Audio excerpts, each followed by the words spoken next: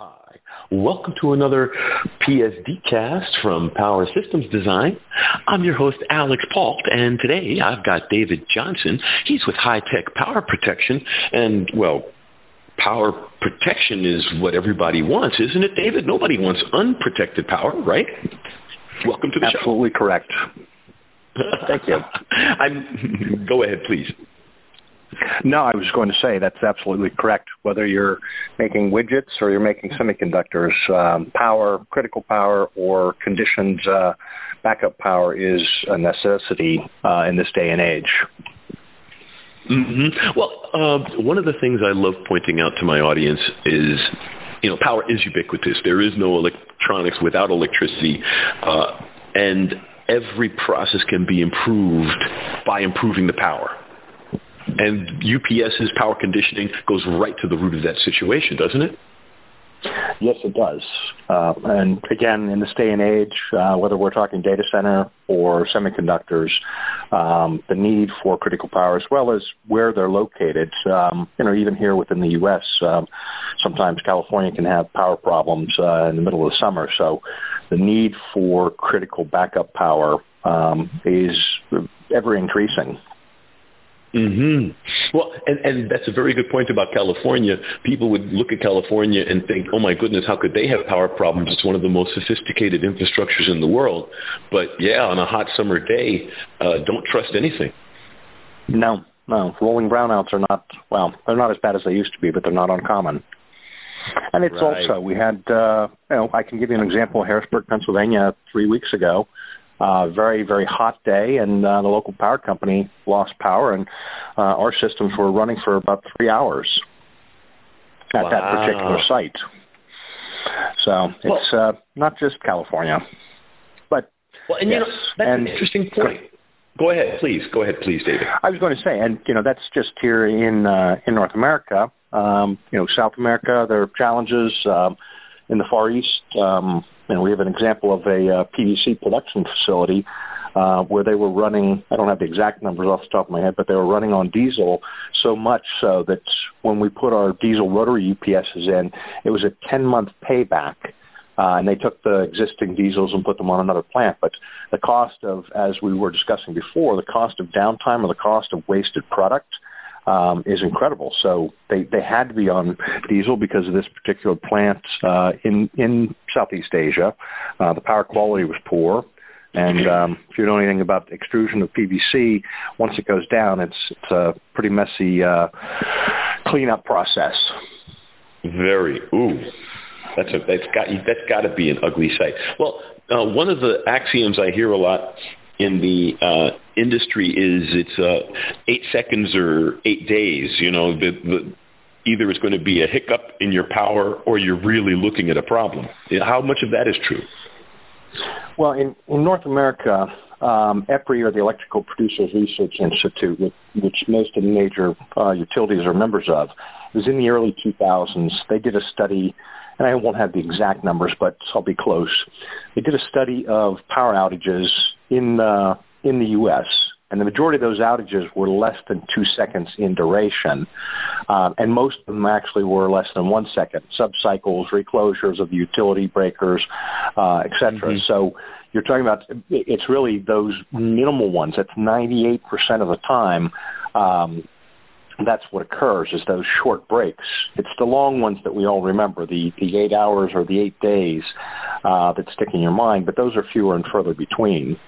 So again, it's sometimes we wouldn't even notice at home. You see a light flicker and, you didn't realize the utility has switched from one substation to another. But I can tell you the servers notice in a data center, for example. Right, and depending upon your industrial process and how good your backup systems are, you might be the owner of an old antiquated plant, see the flicker and go, damn it, there goes a batch. Yes, absolutely.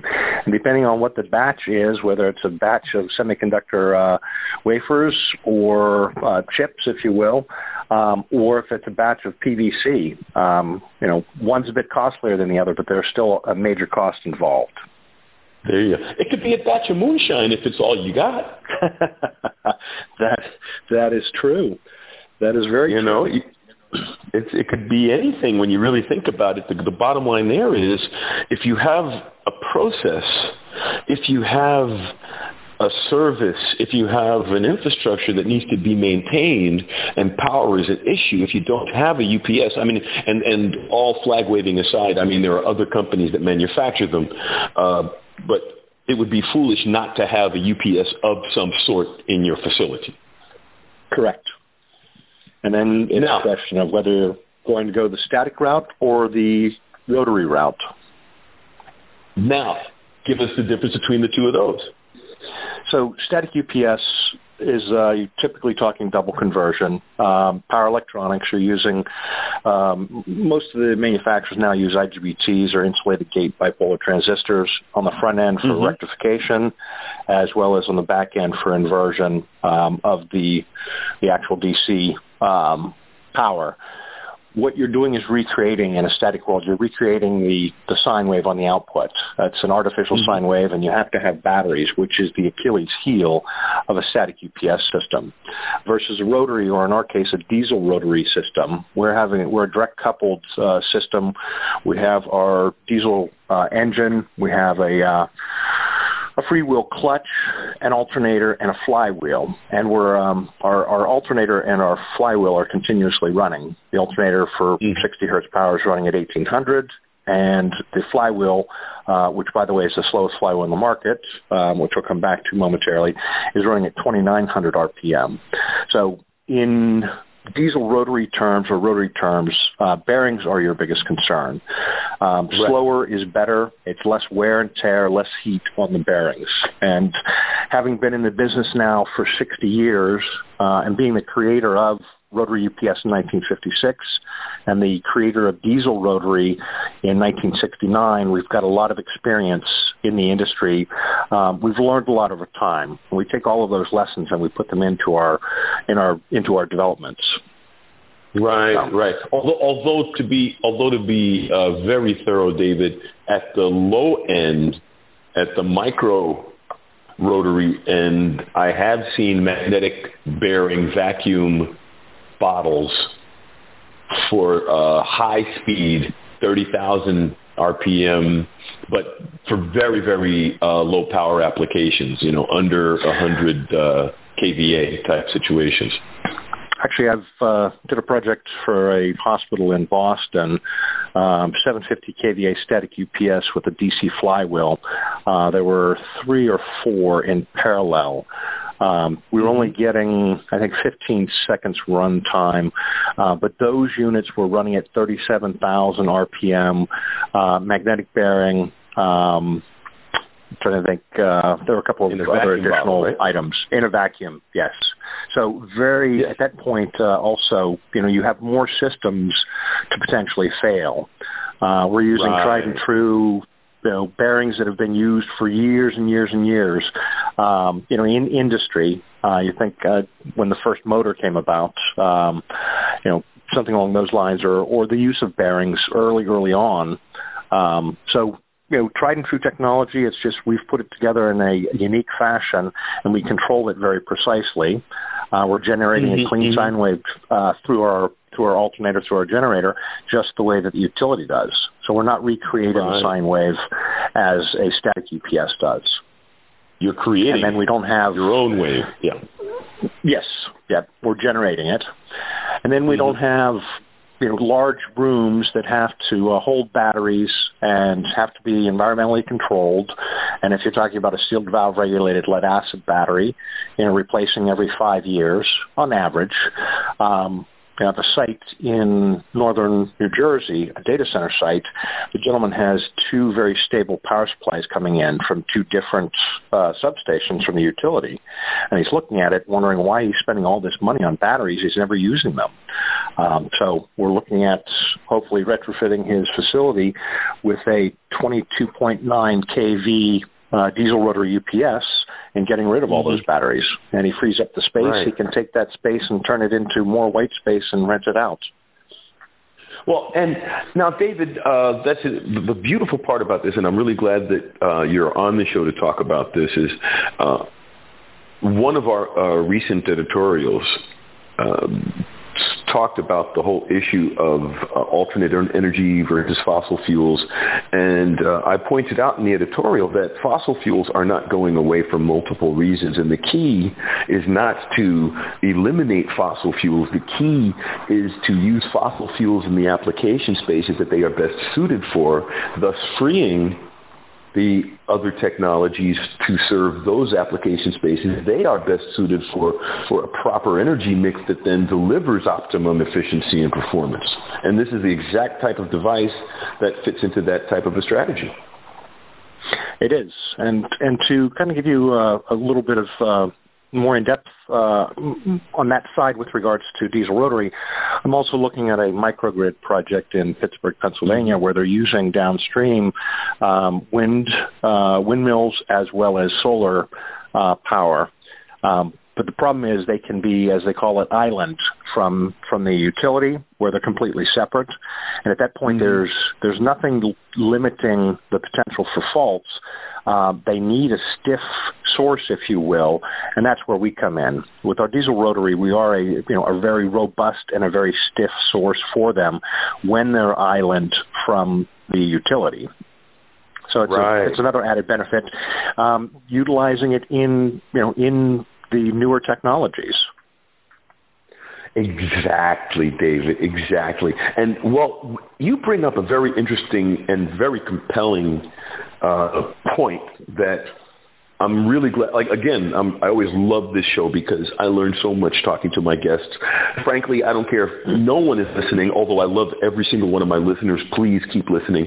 But even if it was just the two of us talking, I love these conversations because one of the things that you pointed out is that everyone's moving towards grid stiffening, and the need for grid stiffening to integrate alternate energies effectively and reliably with the grids. The UPS industry has been doing microgrid and grid stiffening as its definition from day one. I'm surprised that the UPS industry isn't taking a greater role in the grid stiffening aspect of alternate energy. Again, not being an expert on that area, but when you talk about a diesel rotary UPS, to give you an example of grid stiffening, with our alternators, we can handle up to 14 times full load current. We can generate that for a downstream fault. If you're talking about a static UPS, double conversion, typically they can handle 1,000% for one cycle, and then they go to bypass, which means they go to utility. But if you don't have a utility upstream, if you're in a microgrid and you don't have that utility upstream, it's that, from that standpoint, a static is not a very stiff source for a microgrid. Whereas, again, 14 times, 14,000% full load current downstream to clear faults. So it's a little different aspect. Go ahead. But wouldn't the diesel flywheel system work on a microgrid scale? I mean, of course, you'd need either A, a large, very large one, or B, multiples. Multiples would be preferable for reliability and fault tolerance. But wouldn't a series of diesel UPSs work in conjunction with a solar and a wind farm around the clock then to essentially even out the input from those unreliable sources? Absolutely. And whether it's one or a redundant configuration, I mean, our largest site it's a semiconductor plant. We have 22 megawatt units in parallel. So we've got 40 megawatts of power, diesel rotary UPS power at 6.6 kV. It's at medium voltage, which is another benefit of the diesel rotary. We can do native medium voltage versus typically a static. You're going up to 600 volts. There are a couple of offline systems out there that go a little higher, but so yes, it's a perfect application for us. And the other key point is when we talk about diesel rotary, you have to keep in mind the majority of the time, again, 98% of the time, we're providing power conditioning. It's only those longer outages above 2 seconds, or we have, depending on whether we go with an option called diesel start delay, it's a 2-second delay, so we avoid nuisance starts. Only after that time does the diesel actually come on. So again, back to the EPRI study, the majority of the time, 98, 99% of the time, we're going to be just in power conditioning mode. Alternators on, flywheels there, handling hiccups, handling sags, surges, deviations on frequency, voltage deviations, etc. And yes, back to the point, a very stiff source, whether standalone or in parallel. Right. Well, and that's so. Well, let's just leave that idea out there for our audience to mull with, and move on a little bit. Unfortunately, we are on a time limit. Tell us a little bit more then about the products themselves, this Power Pro series. Give us a little bit of an idea of the lineup, availability, and such. On the low end, and we've just we were just revamping our low end. We offer a 300 kW, a 500 kW, and an 800 kW system. That's on the low end. The next step up is that's our Power Pro 1000. We have a Power Pro 1800 that's about, and then we at that point we're moving back into the kVA range versus kW. It's about 1350 kVA. Our Power Pro 2700, which is the latest and greatest technology, 3 years of development, comes in on the low end 1847 kVA, on the high end 2724 kVA. And then finally, I call it the big boy, is our Power Pro 3600. It's 3600 kVA, 2880 kW on a single frame, so just shy of 3 megawatts, 39 feet long. Yes, and you can imagine weighs a little bit. That ranges from the low end. Go ahead. Sorry. I apologize, but continue after the statement, though. But exactly, that is the exact type of drop-in solution for a microgrid stiffener. Absolutely. And the other benefit is, we haven't really talked about some of the benefits, but one of the key is space savings. Again, we talked about getting rid of the battery room. It may be 39 feet long, but if you look at it, it's really not that much longer than if you have your diesel generator, your standby. It's just instead of being a standby, we're always on, we're always running, we're always conditioning power. It's only during the long outage, 2.5 to 3 seconds after we send our start signal, our units are up and running. And it's pretty impressive to be in the test lab and actually see that unit come on in 2.5 to 3 seconds.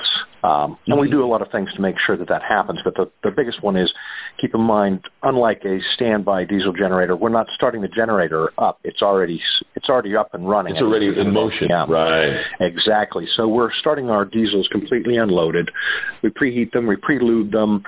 We have redundant start motors, redundant power paths. We use a gravity-fed day tank. These are all things over the past 60 years we've learned to incorporate based on experience. So, well, uninterruptible is supposed to mean uninterruptible, right? Exactly.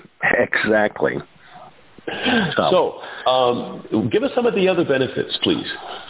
A low TCO when you compare it to a static UPS configuration. I mentioned that that location in northern Jersey.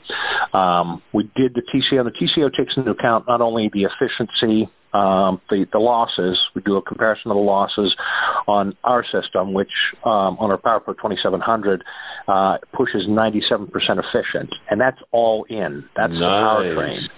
When you look at a static UPS, you can't just look at the UPS. You have to look at the batteries, the air conditioning, potentially power factor correction capacitors. You don't see it as often, but sometimes. But really, when you combine the air conditioning in there, that potentially that 97% efficient static UPS can end up being more like 92% once you include the air conditioning loads.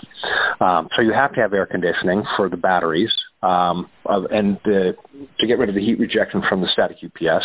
Ours, we just need airflow. We can work in ambient temperature from 0 to 104 degrees Fahrenheit. So that's a key benefit. Total cost of ownership also takes into account the preventive maintenance. It takes into account the overhauls of our kinetic energy modules, our flywheels versus battery replacements every 5 years. We've just come out with a new TCO where we look at the cost savings at year 1, 5, 10, 15, 20, 25, and 30. We used to do it just on, on a 20-year or 15-year. I had a lot of engineers say, well, that's great, but, some of these guys aren't going to be around for 15 years. They got 10 years left. They want to know what's this going to save them in 10 years. So the study we did for that particular site in northern New Jersey, and it is a data center site, over a 20-year period, it was $4.5 million in savings when you combined all of those items plus upfront cost, which is a key one. In the past, there was a perception that upfront cost on a diesel rotary was much more expensive than a static. But if you're comparing similar systems, and in this case it was one of our 3600s, so just shy of 3 megawatts, versus three 1,000 kW static UPSs plus a 3250 kW generator, standby diesel generator, and the ATS and the air conditioning. Roughly speaking, we with the cost of our system plus installation, our installation cost was $900,000 less than putting the three static UPSs in parallel and installing them. So all said and done, we came out $300,000 less on the upfront cost. When you look at just the equipment, we were about $600,000 more expensive. But again, part of the CapEx cost you have to look at is the installation. So from a bean counter standpoint, and no offense to the accountants, they need to take a look at the complete picture. Once they do, I don't have it off the top of my head on the first year savings, but in every case, 1 year, 5 year, 10, 15, 20, 25, 30, we had a significant cost savings over the static. And they got rid of the batteries. They didn't have to either build that room or, again, they turn it into white space and lease it out. Which is, of course, an ongoing cost for toxicity disposal, as you pointed out. All of that. Yes. And then from a standpoint of PUE, our units are transformerless, and we can go medium voltage, so we can offer a lower PUE than a static UPS. And, again, you've gotten rid of the air conditioning, at least the air conditioning load that's there for the battery. Batteries like to live in 77 degrees Fahrenheit. The UPS can work a little higher, but that room typically for the battery manufacturers want to be at 77 degrees Fahrenheit. And a rough rule of thumb, for every 10 degrees higher, you cut the life of that battery in half. So if you go to 87 degrees Fahrenheit, that 5-year battery is now a 2.5-year battery. It can be a very expensive proposition. Well, and there you go. So now, what kind of assistance do you offer?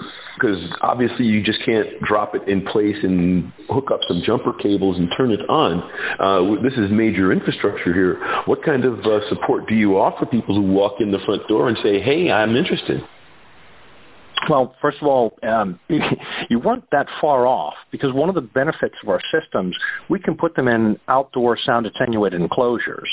So it's almost truly a drop-in, plug-and-play. Power in, power out. You insert it from the upstream distribution board to the downstream output distribution board. Power in from the upstream, power out to the downstream, and away you go.